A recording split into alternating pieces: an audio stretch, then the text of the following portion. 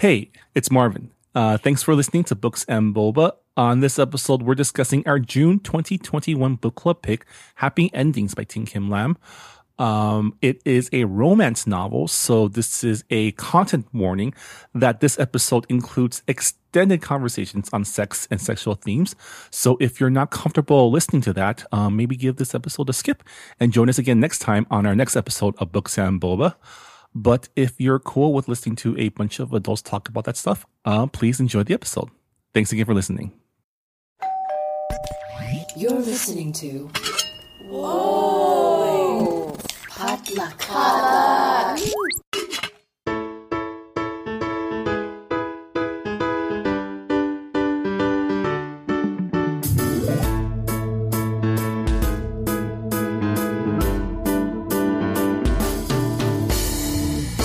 And hey everyone, welcome to another episode of Books and Boba, a book club and podcast featuring books by Asian and Asian American authors. My name is Marvin Yue. And I'm Rira Yu. And I'm all out of sorts because right before this, I tried to do an intro with a sexy voice, and it did not work.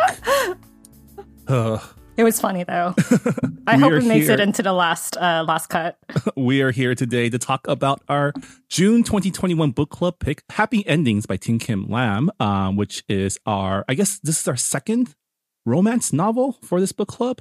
And because last time I was woefully inadequate for the discussion, we brought in two romance novel experts to the podcast. They are also my co-hosts for the Good Pop Culture Club, which is a pop culture podcast that I also host. Welcome to the show, Han Wen and Jess Ju. What up? It's the crossover no one wanted or asked for, but we're here. Wait, I thought we were going to use our sexy voices. That is my sexy voice, Han. I roll up in the bedroom like, hey, let's take off our clothes. Pew, pew, pew, pew, pew, pew, pew. It works, though. I mean, you can't argue with the results.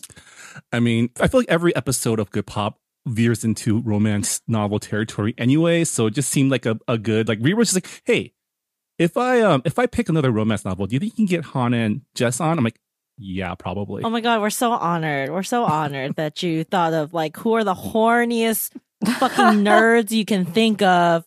Han and Jess just reading sex books.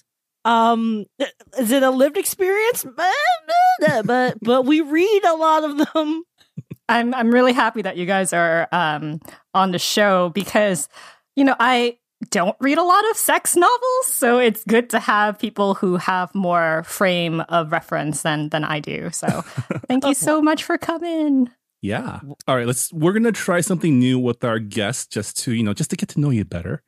So Jess and Han, if you wanna just let us know, what is your favorite genre/trope in literature and also your current favorite boba order? So, hi, I'm Jess Ju. If you haven't already figured from the very obnoxious yelling just at the top of this episode, I am a professional Asian. My side hustle is romance novels of various sorts.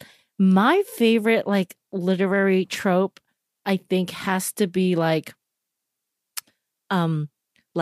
secret parentage. Ooh. Like it's big in fantasy, right? You're like, they're special, and then it's kind of revealed that there's some like secret lineage that ties them to like a greater world, a greater cause, a different world. We get that like Harry Potter, even though, she's a fucking turf, but I can't deny how influential that was to me. So I love that. And my current boba order is the oolong cheese foam tea from Sunrise Studio. It's delightful. I actually just had one yesterday. And yeah, don't look at how much I spend on boba orders every week. So are you also a fan of the Rey secret parentage from Star Wars? No, Marvin, shut the fuck up. Like, why are you bringing that shit? No, good secret parentage. Good secret parentage, okay? Like, in Game of Thrones, we have not gotten to that point in the books, but I do think the show pulled that off beautifully before it just committed suicide off a cliff. J. Oh my God. I mean, it was very obvious, but it was still very like delightfully executed until, they drove that last season off a cliff. I have a lot of favorite tropes, enemies to lovers, forced to be in some kind of situation. Like, okay, and I'm so exposing myself, but I think we need to be like very vulnerably honest to have a great discussion on this topic. So, I read a lot of fan fiction, and I feel like a lot of my tropes are like fan fiction, like you're forced to share a bed in like some cabin for some reason that would never happen in real life. And you're like, oh, we have to share this bed. And now, oh no, we're starting to like each other. And okay, like chemistry. And like now we're in love kind of a thing. I'm so exposing myself. But yes. We appreciate the honesty. And Han. I am Han Wen. I am the senior culture editor at Salon, which means I have read many books in my life, I guess. And I'm glad you didn't ask like when was the earliest you read a sexy book, because that was way early. My dad had a lot of books. So let's see. Favorite literary trope. Well, I don't know how literary it is, but it is also from fantasy. And I think, Marvin, you know a little bit about this. I specifically like when a protagonist has to grow up in some sort of military academy. And not just that, but I like to see them learning all sorts of like military skills. But I also like when they are like bullied at first, and then they become some sort of martyr, and then they have to overcome all of that stuff. So I love that shit. I hate the actual military stuff, but those books I love. I want to say that's really specific, but that's like half of fantasy right there. Yeah, it's half of YA fantasy. That's why it's a trope. I like that. And then when it comes to favorite rom-com trope, while I do enjoy an enemies to lovers and a marriage of convenience, I also very much like, if they do it right, the fake relationship. Because some people are really good at it and it's fun to make things up. I've even thought about this myself. Like, I would be awesome at doing a fake relationship because I like know details about people and I would be able to play it up right. But then some people are awful, and that of course brings some humor. And then there's always the sort of like, surprise, I need to kiss you or hold your hand right now sort of situation. We're talking like specifically rom-com tropes, because I got a list of those too. The jilted before but had a glow up, and now I'm out for revenge seduction. That one's great. As far as my boba order, it's very similar to Jess's because she actually introduced me to that place. So for me, I just realized that it has to be a very dark tea. Darker the better, but with the cheese foam, because that makes it nice and salty, kind of like a salted caramel. Yeah, and that's it. Well, welcome to Books and Boba. We're so glad to have you two here, especially because, as we mentioned before, you two are my go-to resident romance rom-com experts. And so I'm excited for our conversation. Let's get to it. This is your standard spoiler warning. We're going to be spoiling plot points and themes of happy endings, although it's a romance novel, so you know what you're getting going in. You will get a happy ending at the end of happy endings. I think it's pretty obvious. But if you're interested in hearing our thoughts about, I guess, the relative horniness of the book before jumping in yourself, I guess you can listen to us talk before reading it. But now that we've gotten that out of the way, Rira, why don't you start us off with the book jacket description? Trixie Wen is determined to make her sex toy business a success, proving to her traditional Vietnamese parents that she can succeed in a non-traditional career. She's made a fresh start in Washington, D.C., and her first pop-up event is going well, until she runs into the ex who dumped her, with a Post-it note. The last person Andre Walker expected to see in his soul food restaurant was the woman he left behind in New Orleans. Their chemistry is still scorching, but he's desperately trying to save his family restaurant from gentrifying developers. The solution? Partnering with his ex to turn Mama Hazel's into a vibrator pop-up shop for hungry and horny clients. Thanks to their steamy truce, both businesses start to sizzle, and their red-hot desire soon reignites deeper feelings. But when Trixie receives an incredible career opportunity, will pride ruin their second chance at happiness? Yeah, so this is a trope that we did not mention in the beginning, which is second chance romance. I guess that's a thing? Yeah. Me as the romance trope plebe, I guess this is my first time reading something like this. Weirdly, I don't like it.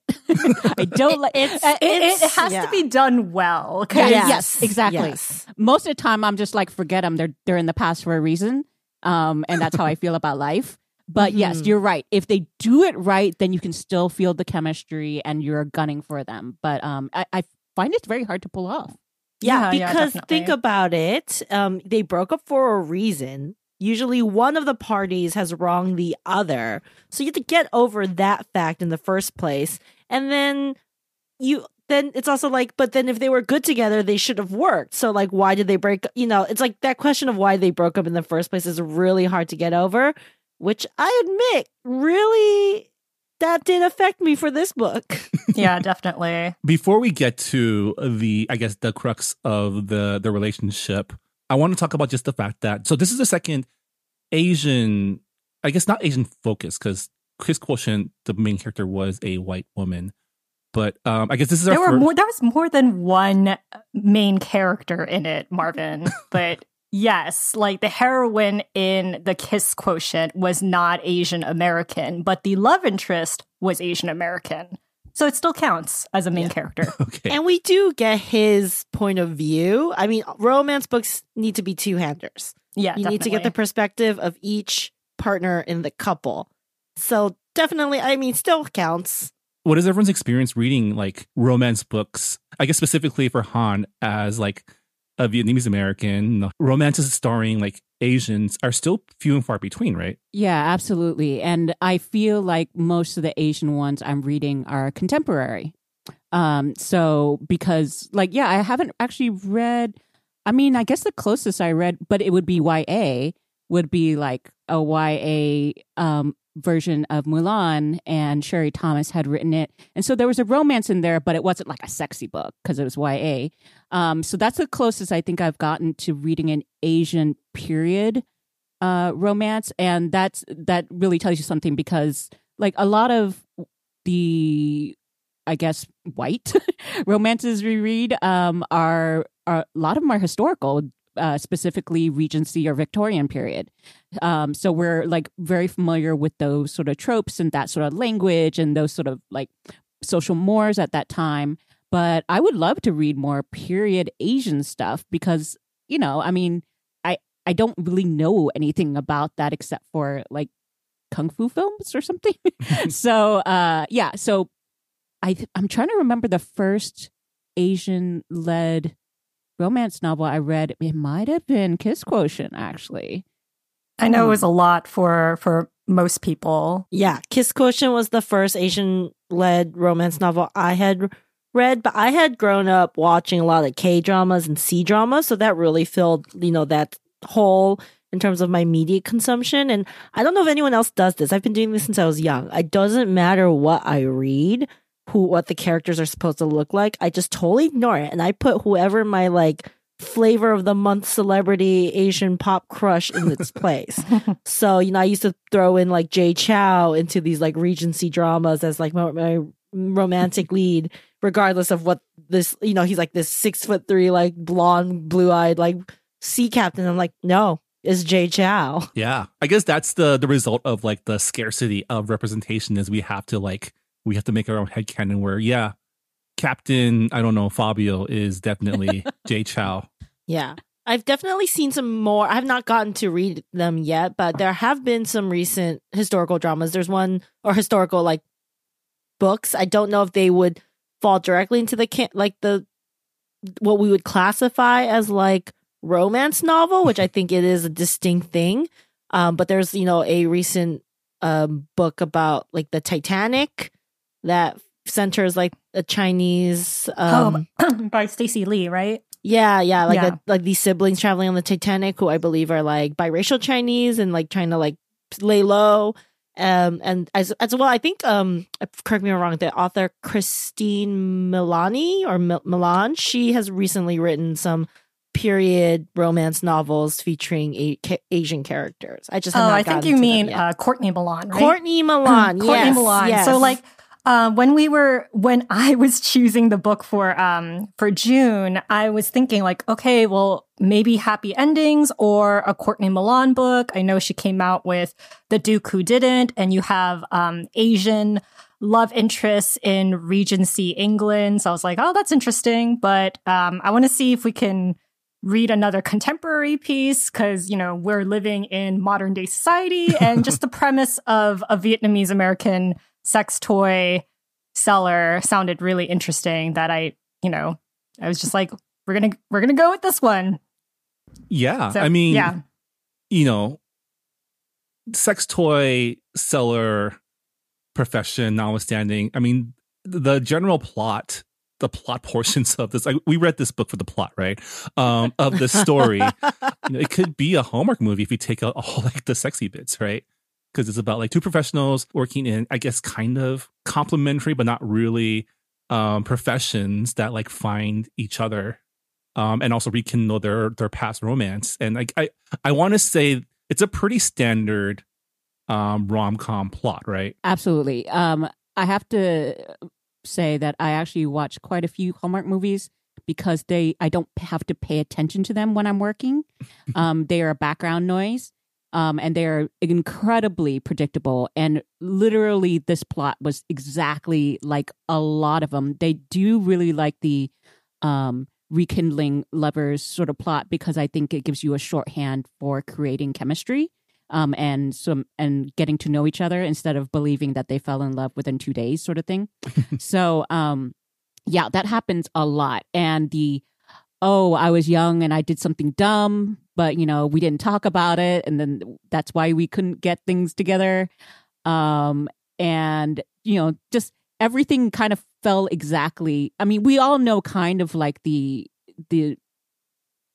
path of a romance. Like, you know, they have to get to the point where they're together again. They feel like it's going well. And then they have to have the little breakup right before they get back together at the very end. Right. And so that's always something that I hate watching on the Hallmark Channel because it's so really dumb. Like, oh, I walked in while you were hugging your sister, but I thought it was a girlfriend or something like ridiculous. Yeah. And this book even has the took the overnight flight over to confess in front of an audience. Right. You have to make a grand gesture. Grand gestures. Yes, you need a grand gesture. I think I totally agree with you, Han, about the like kind of the formula. And I even like went through and I was just like counting like at what point, like when do we get our first kiss? What, like our first physical contact? When do they fuck the first time? And I think it's really funny because literally the first big sex scene is like right in the middle of the book. It's chapter like 15 of like 36. Yeah, I was telling my girlfriend like I've been reading this book for like a few hours now and they haven't had sex yet. Is this book broken? Like, I mean, you are missing out on the self-sex, the self-love part of it, because we do get a very big masturbation scene that is unlike something that I've seen in a lot of these other books. Yes, snaps to that. I did very much respect that and how positive overall, how sex positive this book was. We love to see it. Disclaimer, I went to Berkeley and like drank the fucking Kool-Aid, and like we can talk more about like sex shops and all that, you know, sex toys. And Berkeley has a fairly well-known one called Good Vibrations. It's a San Francisco store that's like one of the pioneers of like destigmatizing like sex toys and products and just making it like comforting and like open to a general consumer rather than some shady thing you buy in like the back of a porn shop or something like that. But yeah, I did feel a sense of like this taking a long time to get to the fucking, and I usually don't notice because they do really good foreplay up until like they build tension up until the the point where they finally do have like some kind of physical romantic relationship. I feel like the first few chapters of this book are very exposition heavy, and it's a lot of telling, and just like we're supposed to know that they have a past relationship. We're supposed to know they're both sexy and like they like each, you know, that they're there's this like deep fire connection with them. But we don't really get that until right before they actually have sex during the, the big pop-up party scene where he has to like kind of save her from like a drunk woman. So I was kind of wishing there was a little bit more throughout, that we were getting a little more backstory about their initial relationship, and so we could understand why they're so drawn to each other. More that rather than like the background story repetitively said of certain things. I did find that she repeated certain facts of their histories many, many times throughout the multiple chapters. Of no sex. Yeah, they're reminding me not that they had sex. It's reminding me that they're like, his mom died of cancer. And that's kind of a boner killer. Like, that's very valid for the character. Totally get the character's backstory. But, I'm trying to get horny. And you're like, yeah, his mom died of cancer. Well, speaking of backstory, so Tian Kim Lam, the author, she actually runs Bawdy Bookworms, Bawdy as in BAWDY, and it's a subscription service which pairs erotica books with sex toys. And I was like, I remember when I was reading this, I was like, there's a lot of descriptions about sex toys. Obviously, it's about a sex toy seller, and I'm like, these are very descriptive. The usages are very descriptive. I wonder, like, how much weird research Tian Kim had to go through, and it just turns out that is her like hustle. And I was like, oh, respect, yeah. I was like, she's living the dream. It hurts to see people living your life, your dream life. Yeah, I got a very clear impression of what the various sex toys look like, including the Whimsy, which I had not seen before. So I'm not going to go necessarily into it, but like, it's interesting because it's very flexible and you can have many uses for it. So I was just like, okay, clearly I only know the basics.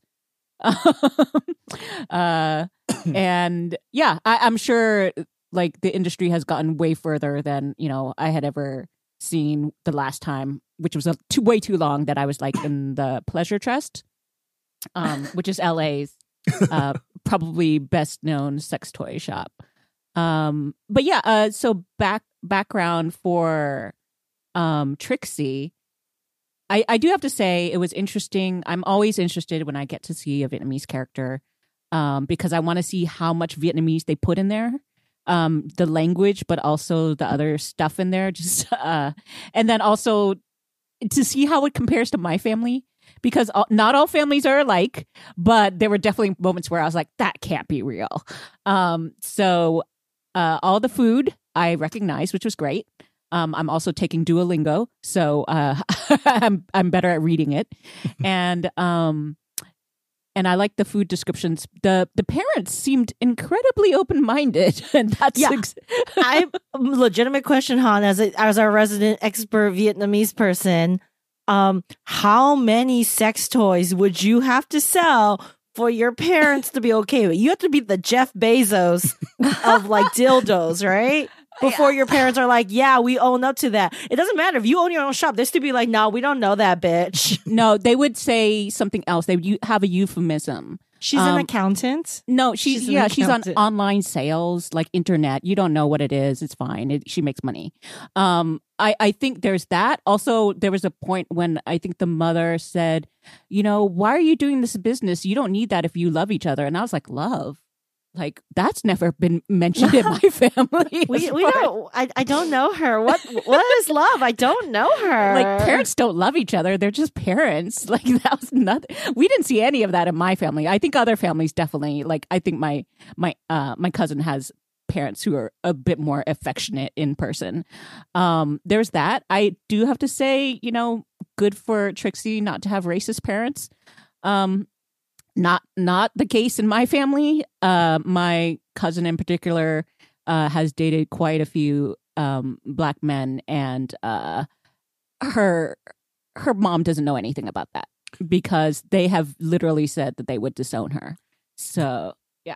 Yeah, I was wondering, because they alluded to the father having a talk with Andre before he decided to like ghost Trixie. And that's the thing we didn't mention is the reason they're former lovers is because Honor just pieced out, leaving a post-it note one day and left her to like deal with her parents after telling them that she wanted to not be a pharmacist, which is a dick move.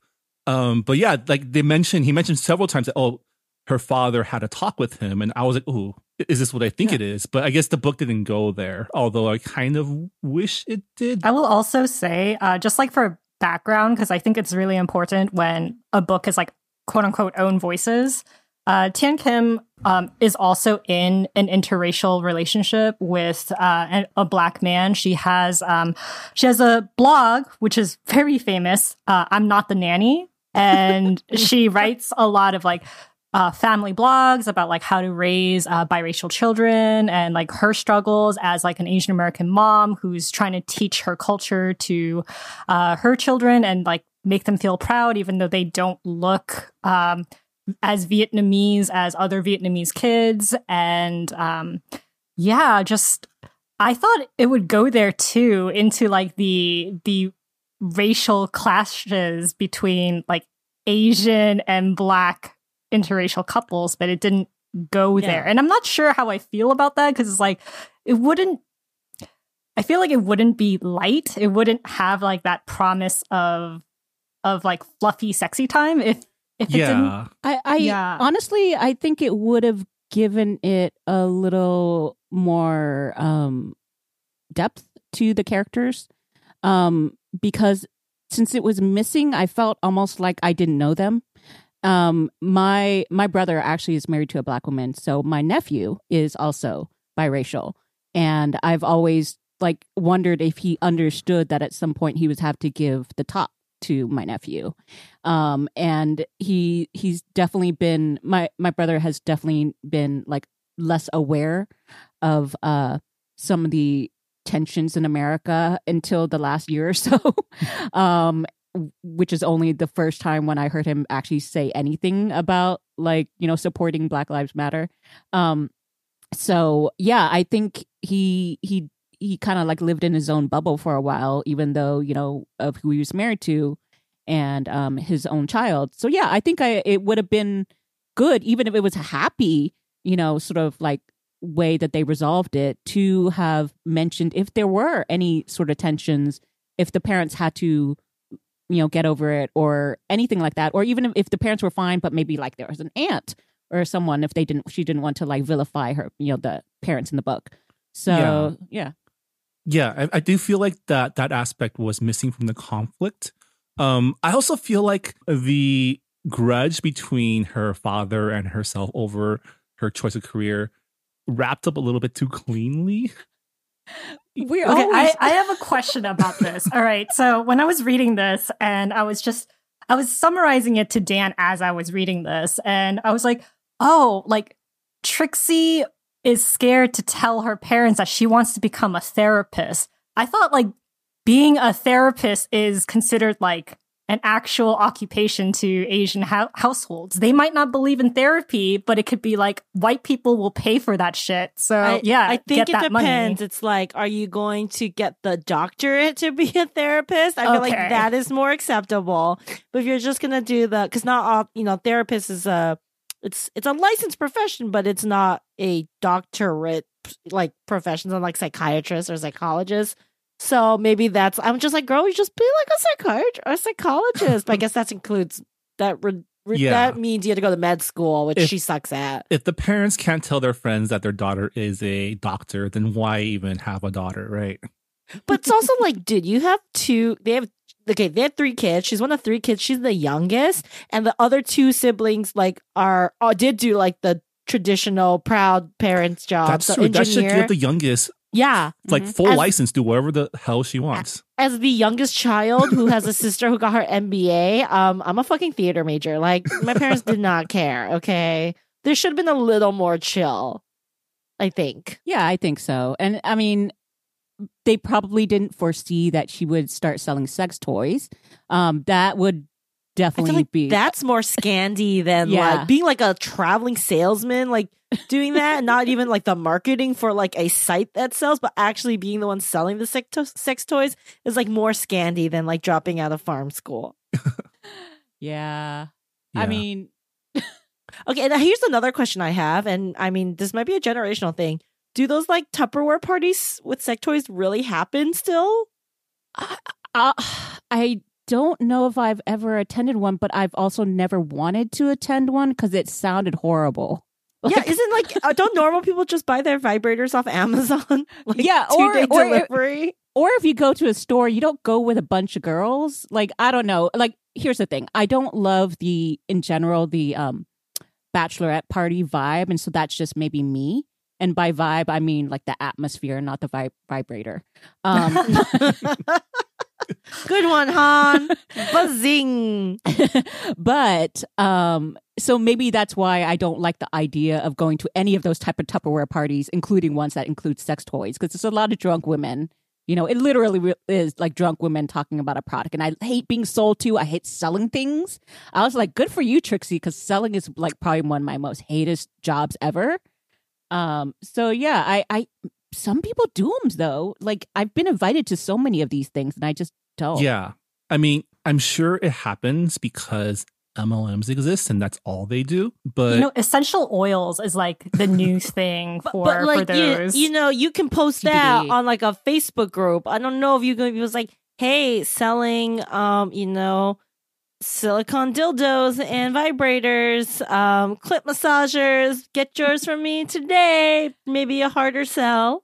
Yeah, I also was just like, when I was reading it, it was interesting hearing and reading the descriptions of each toy and whatever, but I wasn't like getting excited like the women were. So I was like, am I supposed to get like turned on or excited by the possible idea of using this toy in this situation? Also, I'm just not a toy person, so maybe that's it. It's interesting that she at one point said, the whatever biggest sex organ is your brain, which sure, but also your skin. But they didn't appeal to the brain enough, I feel.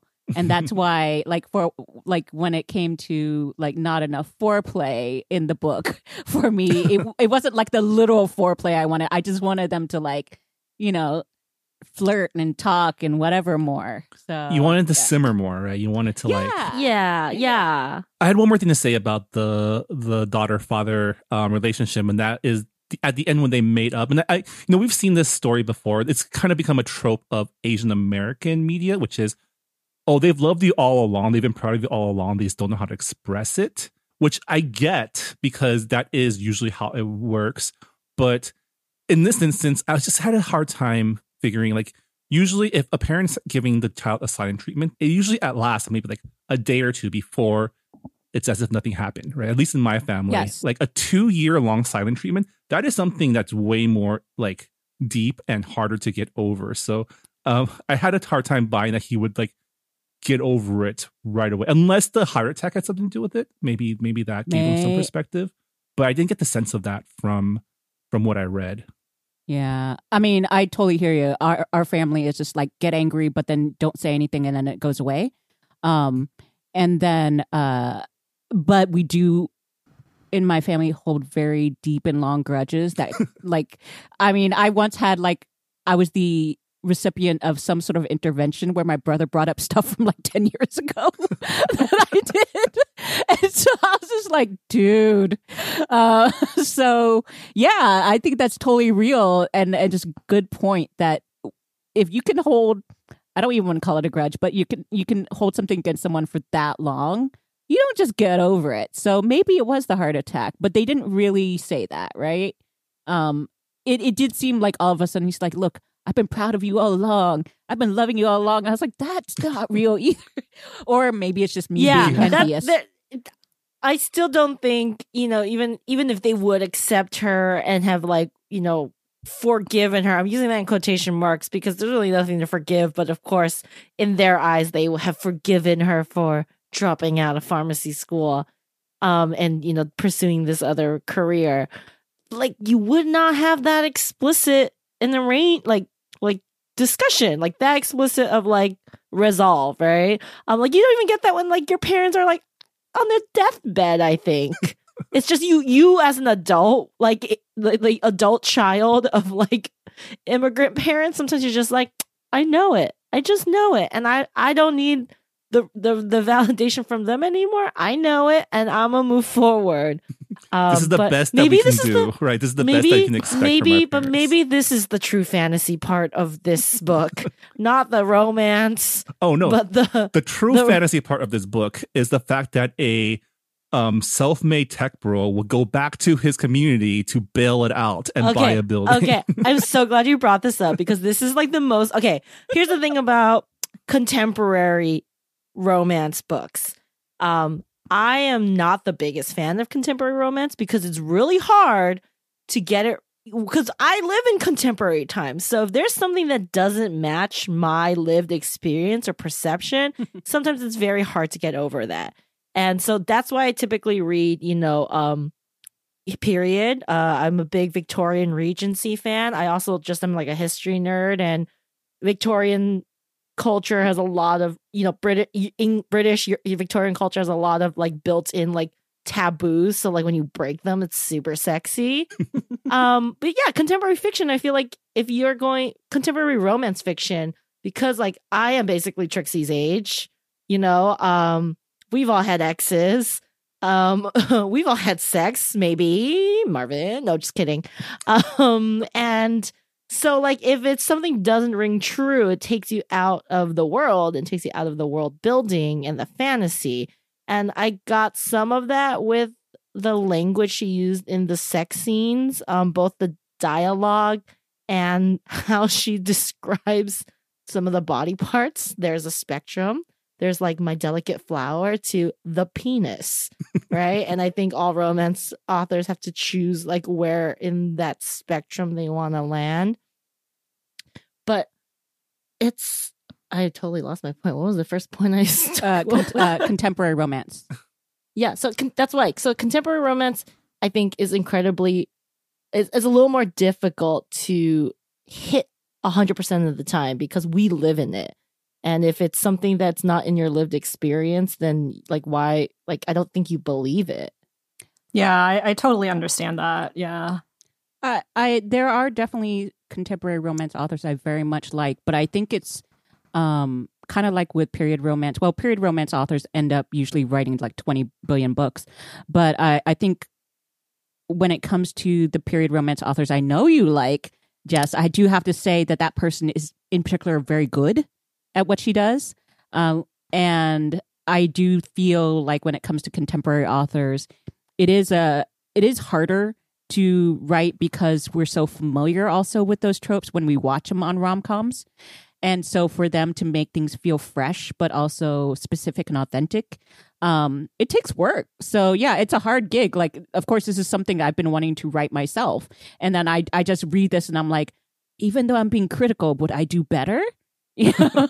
And I was like, I don't know. It might end up sounding like robotic or by the numbers, Speaking of like, lived in experience and contemporary times, I want to like the most refreshing thing about this book was the fact that it was so sex positive, that you do have an Asian American woman who's, all about vibrators and going to clinics and giving out sex ed talks. Like that is, at least for me, I did not get the talk at all in my house. There was like no mention of sex.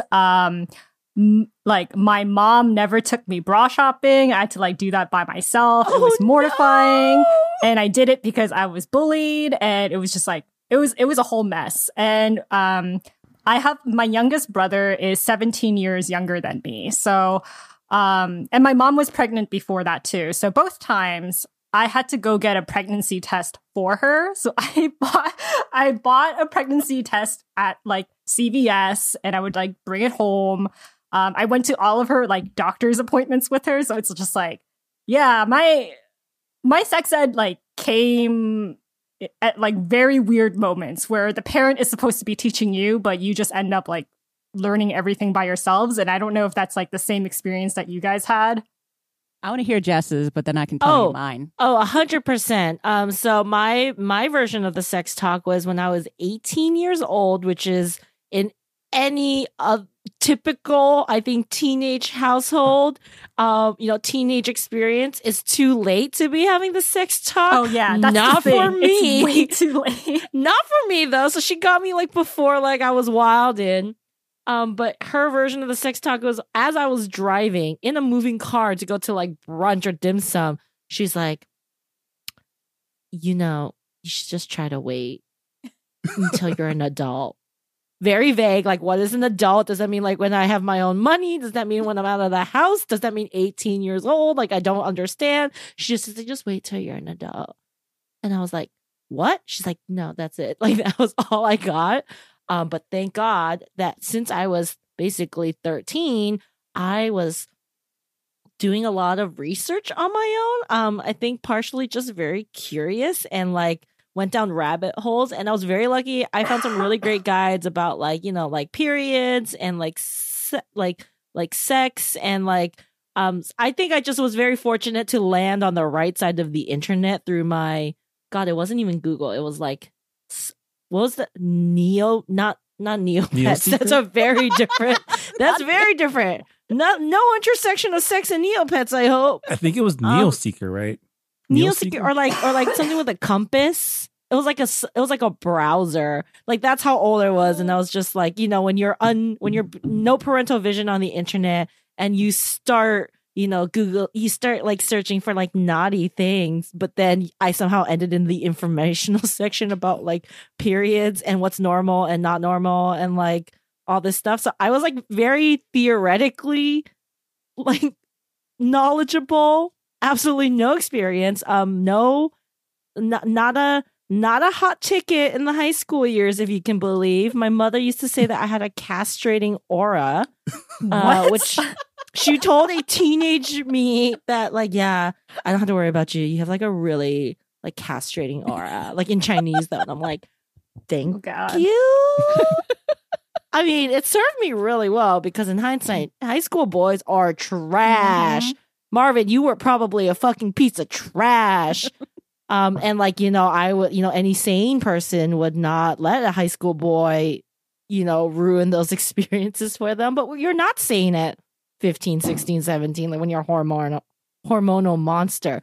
So I think I did actually turn out to a lot of books and like for that romance, not even sex, just for like the romance and, the desire industry and like, all that. So, thank you, romance books, for saving me a lot of like real life heartache and experience. I just like lived through it during the books, and all my real relationships have been like fairly healthy. So thanks, Berkeley.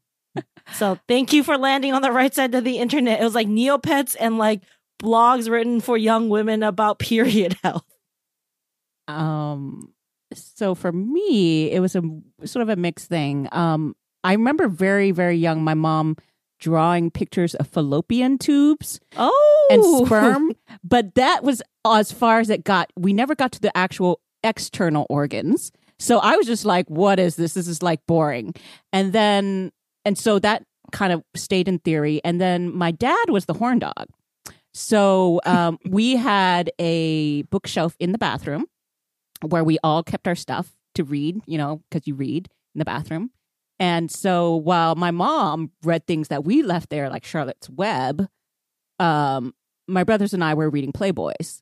And then my dad also was like a huge book reader too. So there were a lot of like raunchy books.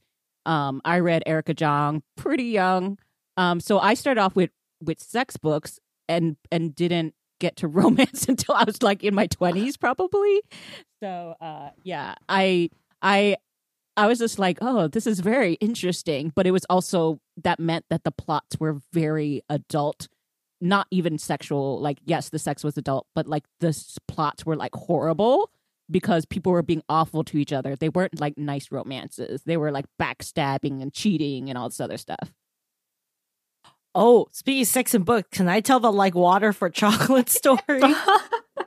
So for those of you who do not know, Like Water for Chocolate is like a piece of literary work. It's like not smut. It's a beautifully written novel, about a Mexican family. And there's a lot of like magical realism and a lot of sex.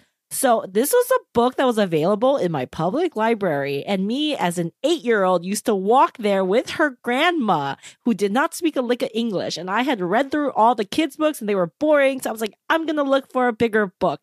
And I saw this book that was like, ooh, I like chocolate.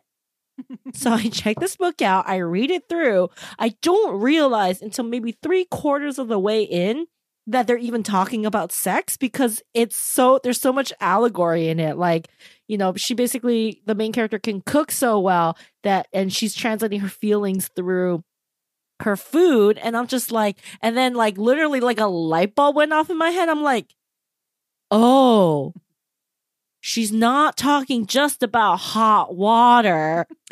That's an allegory. Oh, and I literally went back to the first page, reread it, and I was like, yeah, she likes this. And no one knew because I was just a very well-read child. Yeah. So Things you learn by reading. Yeah. We were all self-taught learning by reading. So great. Yay, Not books. parents, books. So, Books, yes. maybe strategically, if you are a parent who does not want to have the sex talk, just put some books around the house. What about you, Marvin, as the sole dude on this podcast? When did you become trash, and are you still trash? Definitely guys. my parents never brought it up. They just assumed at some point that I knew about it. I think I learned about it the same way most people learn about it, which is in sex ed class in like, what was it, 7th grade? 7th grade, was that when we had it? 5th? I think we had it 5th. I think girls have it a lot younger. Because of the period may come earlier. That's probably yeah. I think we definitely had the biological education at 5th grade, and then in 7th grade we had here is how you use a condom. Really? I don't think we ever got that. Really? You didn't get the condom on the banana? No, never did. This is the state of our public education system, guys. Please teach your kids how to have safe sex. And then when did I become? I figure it was about. I figured it was around the same time everyone in my peer group did, which is when the internet became widely available, and then we had unlimited access to porn. I'm sure kids nowadays, that's how they're learning. Like instead of reading books, they find it on the internet. But the difference is for us, that didn't happen until like maybe almost at the end of middle school, like high school. Like that's when we had the unfiltered access. Well, the reason why I'm asking is that like what I've noticed with my family and a lot of my friends' families, like for like the girl in Asian families, they try to like shelter them as much as possible about sex. But like for the sons in the family, they get kind of thrown into it early. With like half of the men in Korea, according to like a government survey back like 3 years ago, like half of Korean men have had sex with a prostitute at least once in their life. And that is just like, that's tied to like a lot of Asian baggage with like misogyny and sexism. But that's why I asked, because double standards when it comes to sex ed is a thing. I mean, with two brothers, I don't know if my dad had a talk with them, but I felt like my family in general was very repressive about everything. So I think the books just being everywhere, literally I read Masters and Johnson, and there was a book called History of Sex and stuff like that. So I think they assumed that my brothers would also just pick stuff up as I did. My parents are so they like lived through the communist revolution in a city in China, in mainland China. So they're like it seems counterintuitive, but they are actually very chill about sex because they lived through the communist revolution. And in China, like it was sex ed was very like whatever that, they're very big on population control and like informing their patients of that. And like women did get more rights, like, if not culturally, at least on paper and, in government and in the party and everything.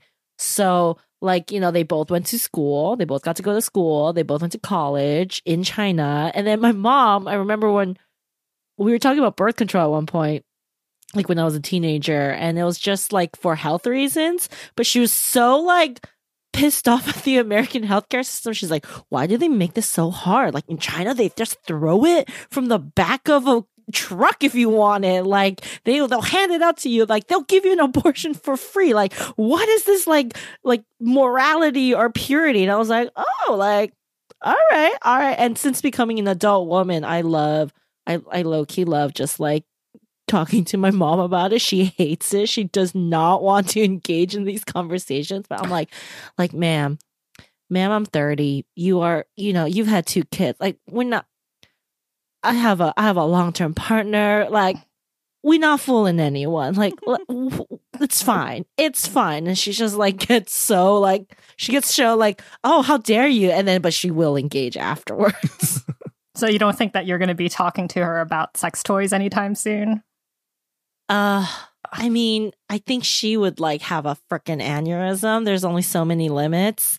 You know, that's a friend conversation. That's a friend's conversation. That's a friend's activity where you guys go out and like, you know, go shopping together. Yeah.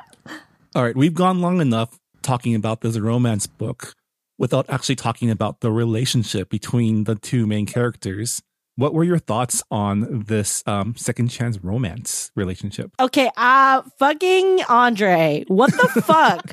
I would never forgive this man. And he did not do anything to earn back her trust or forgiveness. Just being sexy isn't enough to earn back her forgiveness? He's a fuck boy, all right? Okay, I'm sorry. Like, number one, like, not, like dump, like they were living together. And then he didn't even, like, literally, I don't understand how hard it would have been to be like, yo, I gotta go back home. My mom has cancer. Look, I just did it. 4 sentences.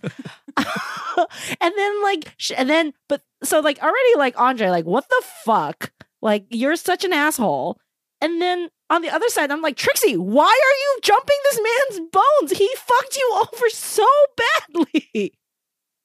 Oh my God. Yeah, I think that was sort of the point where you're making when it comes to these second chance romances. They're difficult to do because I think the way it can work is that we can see both characters have changed in some way. And the only real thing I could see was that Trixie was more confident having done this job.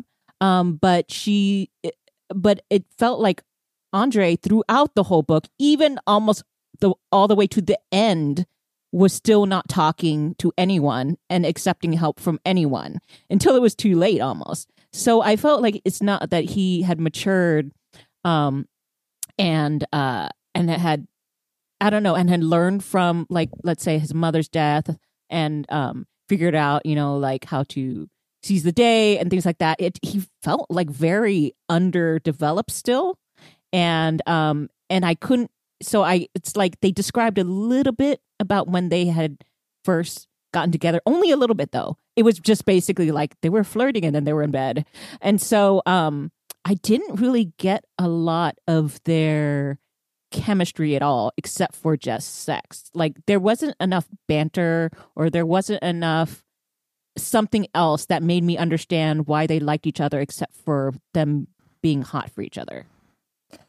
Yeah, I totally understand your point. I usually don't like this device in books, but I think this book could have benefited from like flashbacks, you know, like because I would have really liked to have seen how they got together, like what was the chemistry when they were younger, and just, you know, like saying like, oh, I've changed. Well, what were you before? I just kind of need more of a frame of reference. And I don't know, like with Andre, it seemed like what I was getting from him is that he's a bit of an alpha boy. He likes being in control. He, you know, it's either his way or the highway.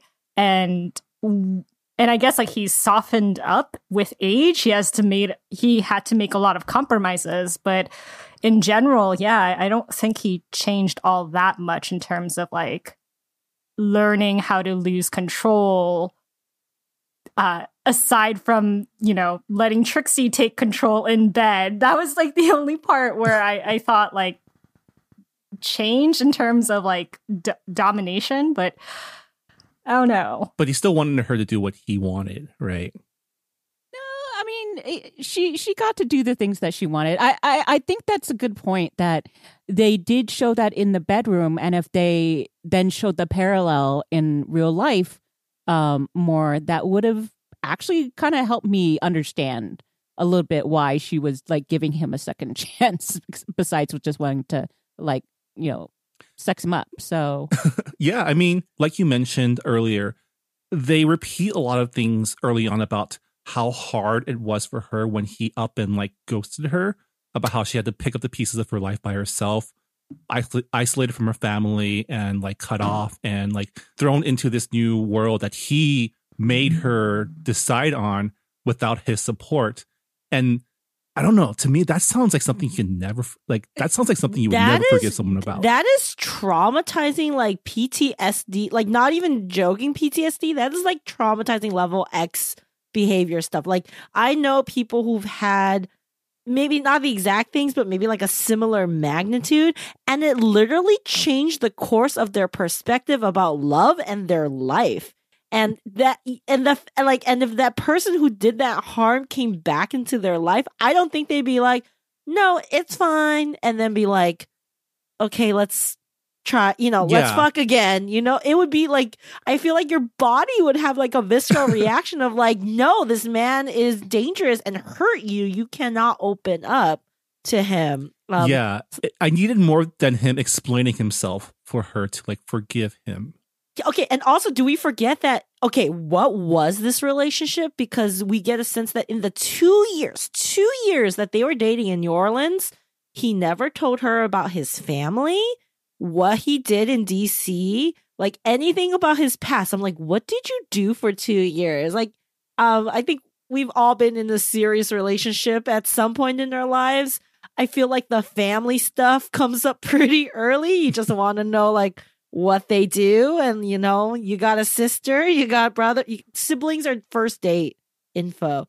So I'm also and we never get to see that. Like I was like, okay, I guess for 2 years, did you just like nonstop fuck each other?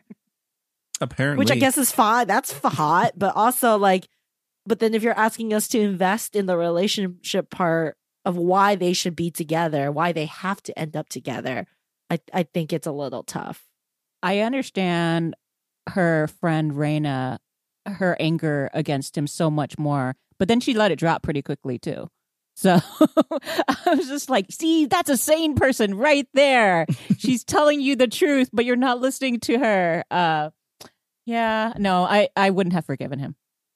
Yeah, same here. I mean, like, aside from like the Post-it breakup, which is like, who does that? I mean, in the age of cell phones and like webcams. Yeah, it's like the author crafted this like the most heinous way to break up with someone, like the most traumatic way to leave someone in the dust. And then is the message here, as long as you're hot enough, all is forgiven?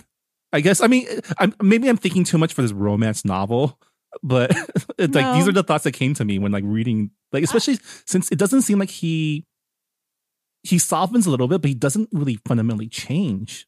See, that's the thing though. Like aside from like the Post-it breakup, like if he had changed like dramatically, if he had like freaking groveled and like shown that he was like a very different person who respected like women's choices, it would have been more believable to me as a reader.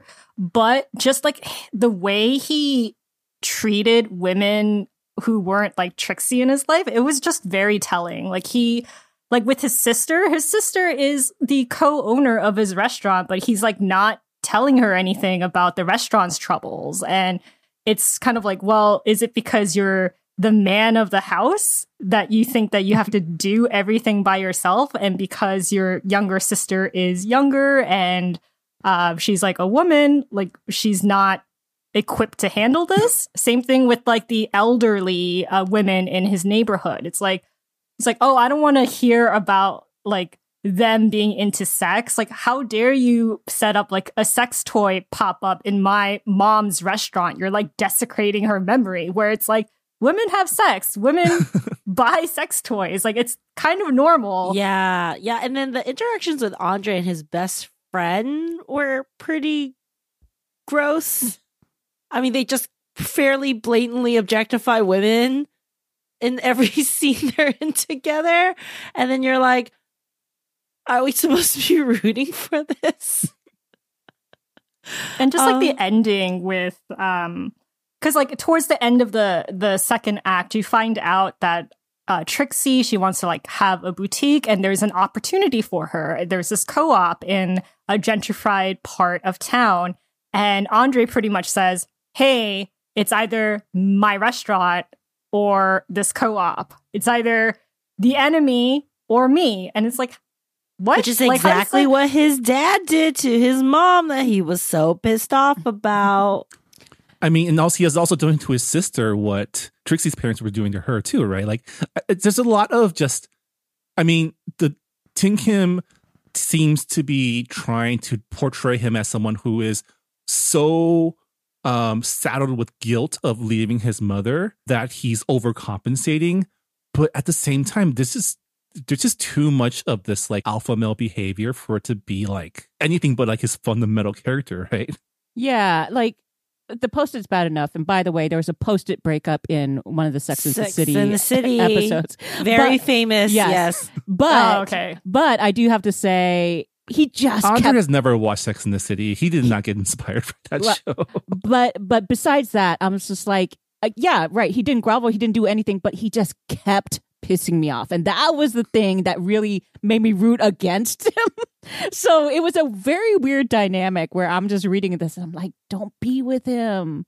Like, just get rid of him. He's no good. Again, I think this is another like difficulty with contemporary fiction, because when we are set in like the cultural norms of another time, another culture, it's like, oh, we know those rules are stupid, like from our point of view, but you understand why the characters are operating these rules.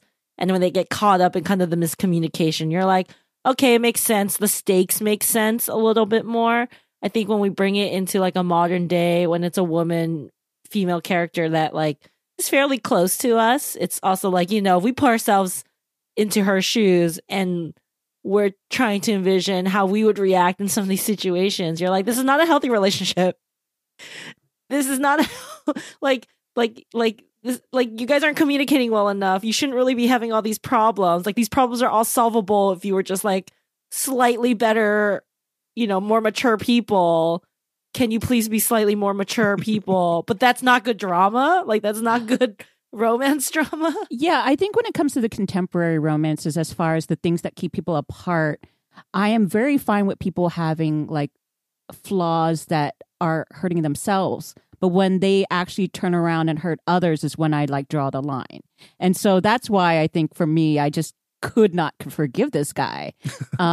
Because it's not like yes, he had issues, but he kept like lashing out at other people. And so that for me was just like, nope, unforgivable. Yeah. I mean, I was totally rooting for Trixie. I could care less about if Andre got what he wanted. And like a good ending for this book could have been just Trixie saying, you know, fuck this. I'm doing my own thing. Get with Mike. Yeah, get with Mike the Chen, rich you know? That's also so unbelievable. When he came on the scene, I was like, wait, who is he? And then they didn't like really... I said, a fantasy world where rich tech bros come back and revitalize reinvest their in their communities. communities. Well, not I was fully expecting, and it didn't happen, like there to be some flirtation between him and Keisha. But maybe that would be the second book. But yeah, I was just like, this is what you do, is you have to lay the groundwork for the next one and create that universe. I did enjoy the DC representation. That's right, because you went to school years, in DC. Yeah. I've been to Eden Center, which is like where the best Vietnamese food is. I'm pretty sure this book is set in Columbia Heights, because that is where the gentrification is happening at the most. At least when I was there, was the most intense. District Market is such a DC yuppie name to give a brand new development. And yeah, I mean, it was missing like things like getting delayed by the metro because it's on fire. Aspect of living in DC. But it was cool to kind of see like, the different landmarks being portrayed. I'm glad you actually brought up all that DC stuff because I've only been to DC twice, but I always found it interesting because, like, I remember as a kid, I was always curious about the places that Vietnamese people ended up. So clearly, I grew up in Houston, and I definitely knew, like Houston, New Orleans, has that sort of like Viet Cajun. It's not a rivalry, but we have that sort of Viet Cajun thing going on in the South. And then I know they ended up in DC and then like Minnesota for some reason. I mean, it's always because of hosting families, like, and there's church refugee groups. resettlement. Yeah, church groups That whole hosted thing, yeah. families and stuff like that. And then of course OC. So DC was one of those places where it's like whenever I was there, I was like, wait, there's my people here somewhere. It was kind of fun to see that aspect of it in the book. Yeah.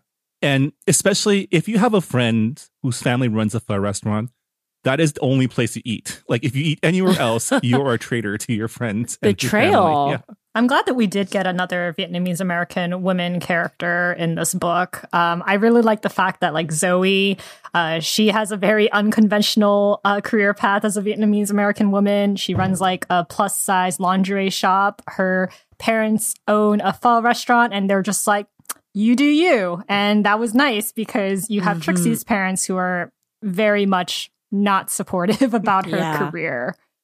Yeah. I mean, I really did appreciate how, her very deliberate attempts to make this world inclusive, right? Her, the term boss babes is outdated though. So I feel bad because I was like, oh, I'm sure, between the writing and editing and publishing, like that's when that, term basically has now a very like negative connotation like girl to boss. it. Yeah. And it just basically, the phrase on TikTok is like girl boss, gatekeep, gaslight. So that some of it was like a little outdated. But I did like the themes of, they're talking about gentrification. They're talking about, immigrant parents, all these really cool, interesting themes that, we don't get in period fiction. I was surprised though that for someone and, for a book that is this sex positive and focused around a woman who wants to be a purveyor of sex toys, it's fairly heteronormative throughout the entire book, not just the relationship, but even her parties and the toys and the vibe. I don't know how to say this, just vibes. The vibes were very heteronormative, and every great female center female like non-traditional sex toy boutique I've been to has been very inclusive. Like they make a very distinct effort to be like, we're queer friendly, and like if everyone is welcome. So I felt that there was a little disconnect there. There were two, I think, instances of, but it's very slight. Like you said, I think it's definitely a book that's very hetero. But I think there were two women in one of the parties who were together. And then I think one of her friends had a vibe with the realtor with lady. the real estate. Yeah. So, but nothing happened. So, this is a book where we're literally getting like sentences like he shoved her face into her pussy, and then we're only getting like queer baity vibes. Like, yeah. Well, I think it was kind of like side characters didn't really get a lot. I liked Zoe. I think Zoe got most of the attention when it came to secondary characters and backstories. Yeah, which makes sense. A lot of sense in terms of like showing the dimensionality, right? And like a comparison. Yeah, I think we went over most of what we want to talk about. Reaver, do you have anything else on the list? We could talk about, it felt like, and I don't know if this was actually what it was, but it felt like the sex scenes in this book were very, very long. Like, I think one of them was literally 3 chapters long. Was it too long for you, Marvin? I'm sorry. I do have a question for the panel. Yes. So on that spectrum of like her delicate flower to, a erect, rigid penis, where do you fall in your preference of language to describe genitalia in romance novels? I'm not really for the flowery type of allegory in books. I don't know. It's just like I don't want to like if you're gonna say vagina, just say vagina. Don't say like secret garden or whatever. That's just like not. I don't know. Vagina's sexy though, right? It's just like, oh yes, he entered the vagina. That's like very clinical. I don't mind the flowery language. Either way, it's it's as a newbie to this type of fiction. However you describe it, it still makes me a little like uncomfortable sometimes. I mentioned this before on the podcast. When I was reading The Kiss Quotient, I was reading it, quote unquote, via audiobook in my car. So it was. Oh, were there passengers? No, there wasn't. But there was once I had to like literally pause it so I can get my order from Starbucks, the Starbucks drive-thru.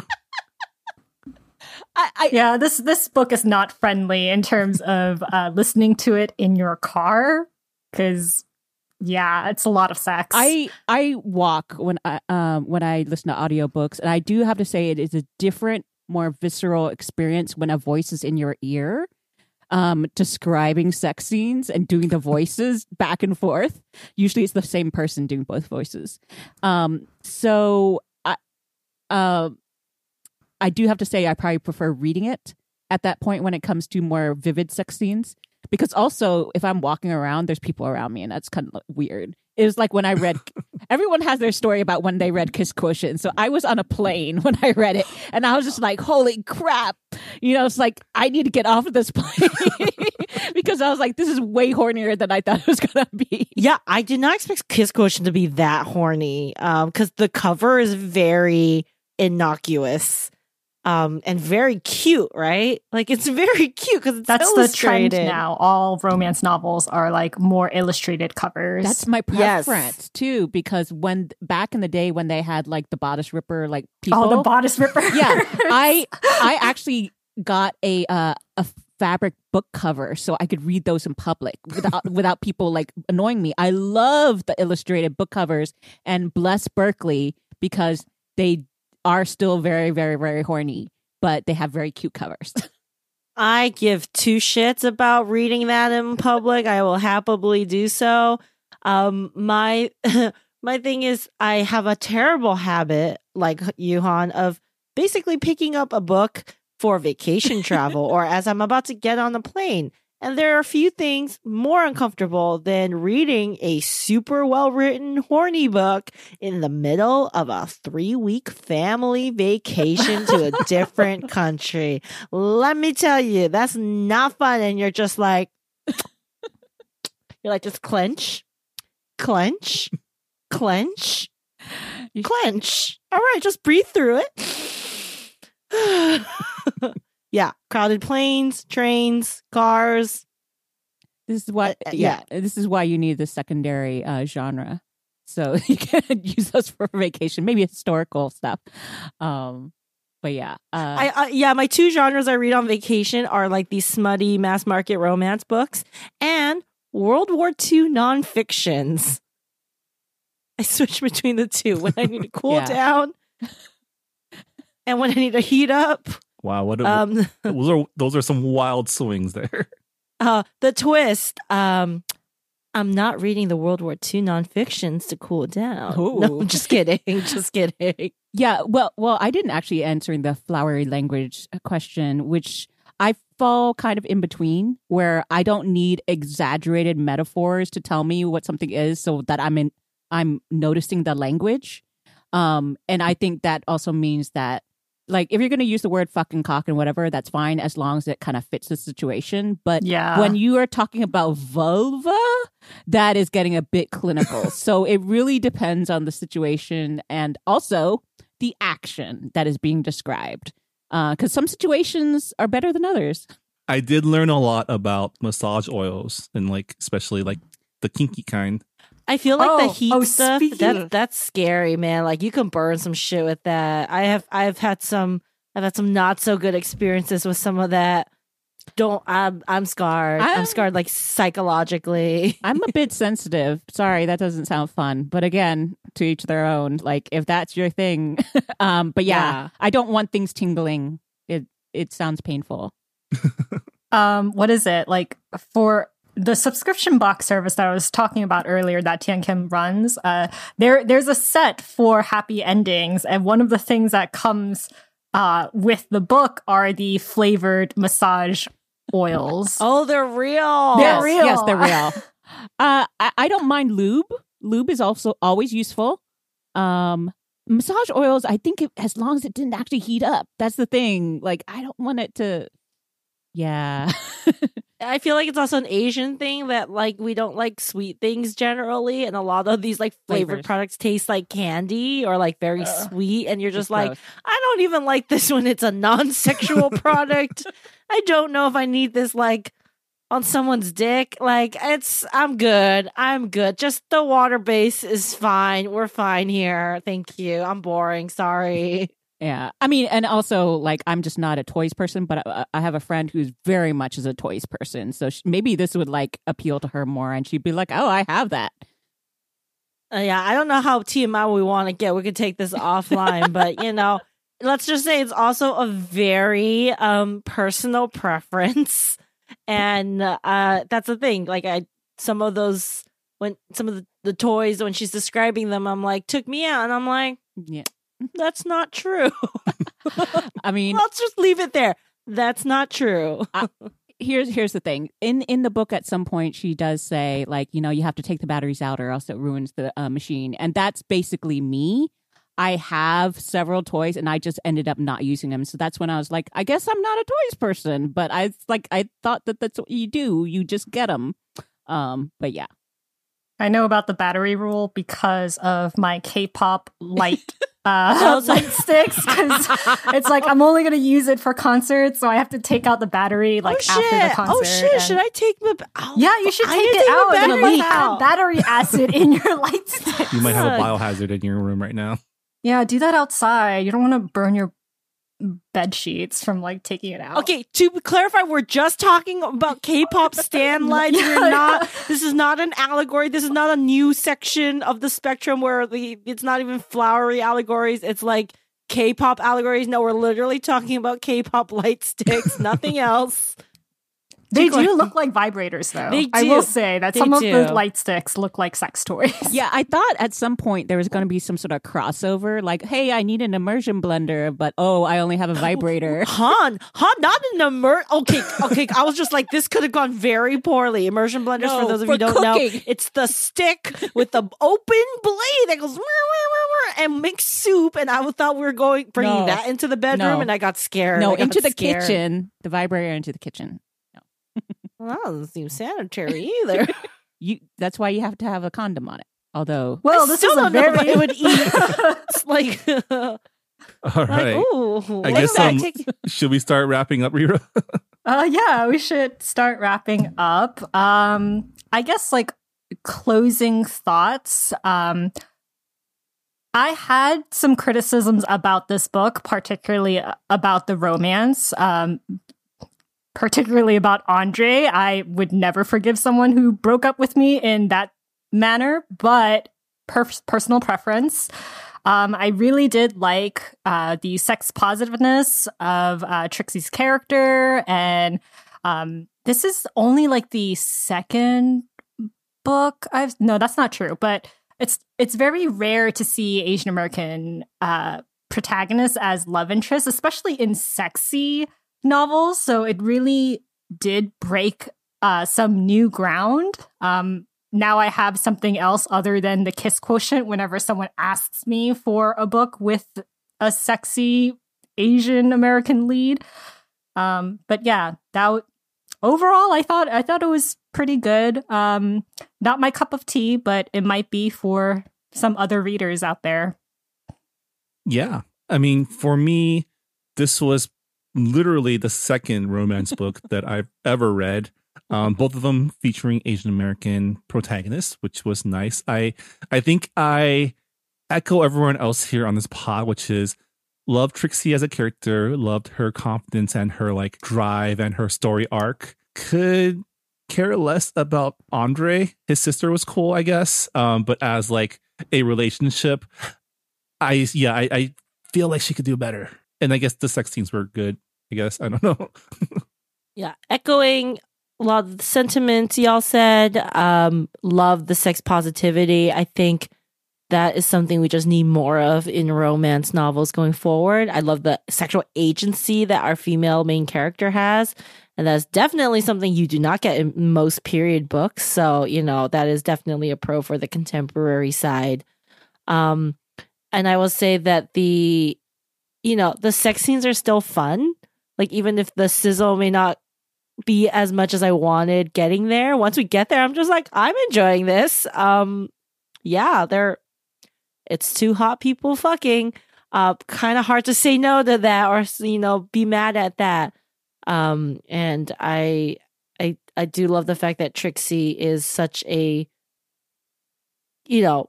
we've been talking so much about hypersexualization of Asian women in like media and content. I don't think this is it, because she is very grounded in that, and she has motivation, and she has, she's very holistically built. And again, at the end of the day, she has agency. So it's hard to be too mad about that. I think I'm still, Helen Huang stuff is probably still my favorite when it comes to Asian American contemporary adult romances. I've been reading a lot of YA Asian stuff, and those are great. But when we were talking about like adult sexy stuff, I definitely lean that way. But I've actually been reading quite a lot. A lot meaning like more than 5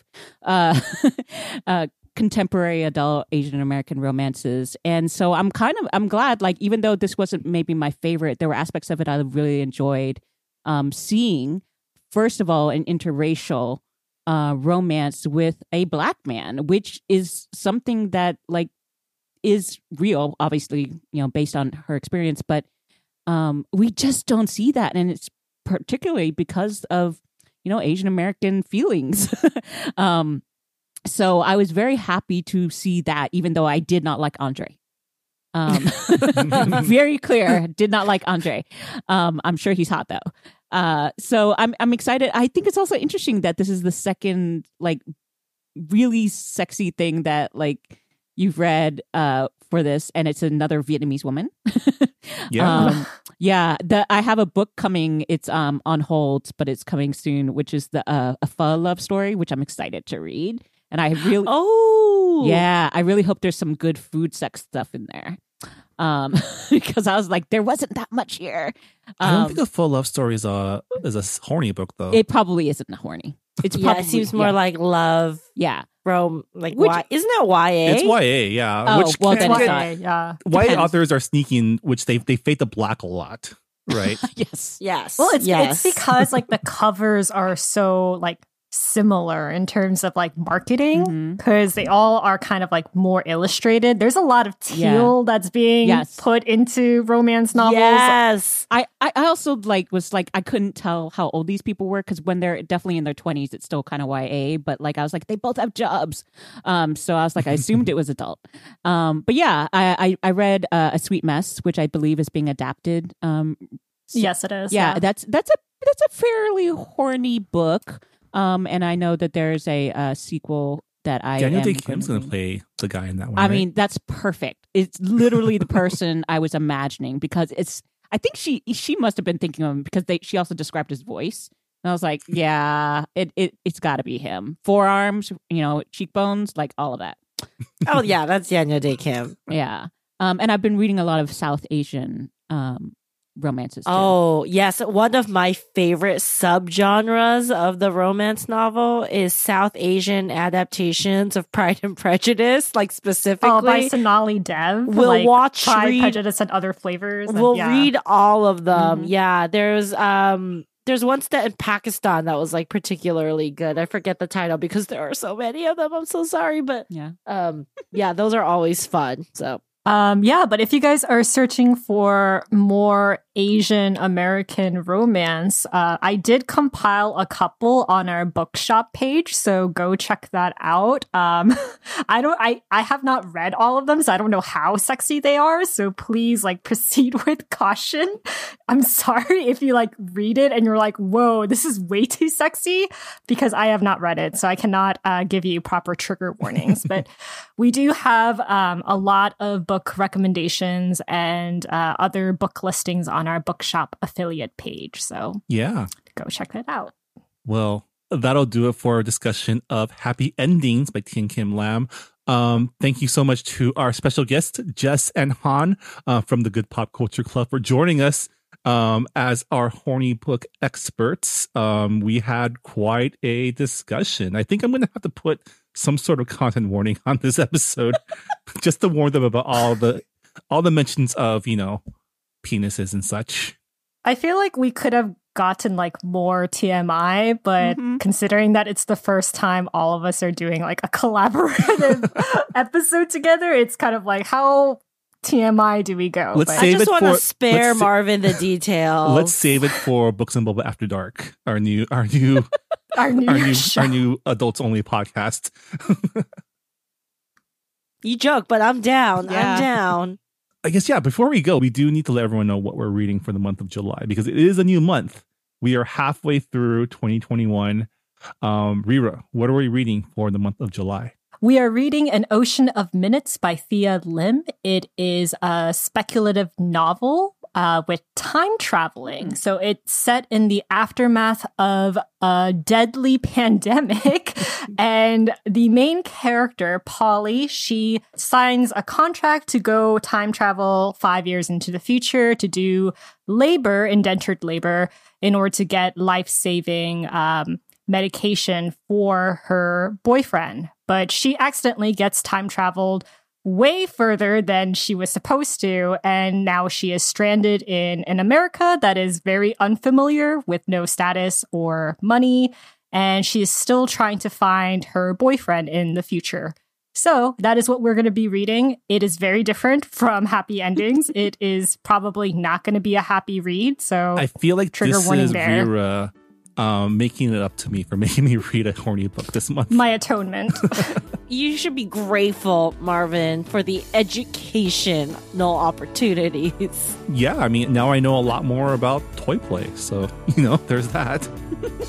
All right. Well, thank you so much for joining us for another episode of Books and Boba. Check out the podcast that I do with our guests Han and Jess, Good Pop. That's also part of the Potluck Podcast Collective. You can check out our show by going to the website goodpop.club. But yeah, until next time, thanks for listening to Books and Boba. Bye, everyone. Bye. Bye. Thanks for listening to Books and Boba. This podcast was hosted by Marvin Yue and Rira Yu and edited and produced by Marvin Yue. Follow the book club on Twitter and Instagram by going to @BooksandBoba and engage with us on Goodreads on our Goodreads group. You can also check out past episodes of the podcast by going to booksandboba.com and by subscribing to us on your favorite podcast app. Don't forget, you can support Books and Boba and Asian American authors by purchasing books at our bookshop.org account. Check out the link in our show notes and also at booksandboba.com. Books and Boba is a proud member of the Potluck Podcast Collective, a collective of Asian American hosted podcasts featuring unique voices and stories from the Asian diaspora. Learn more about the collective and check out our fellow Potluck shows by visiting the website podcastpotluck.com. Thanks for listening.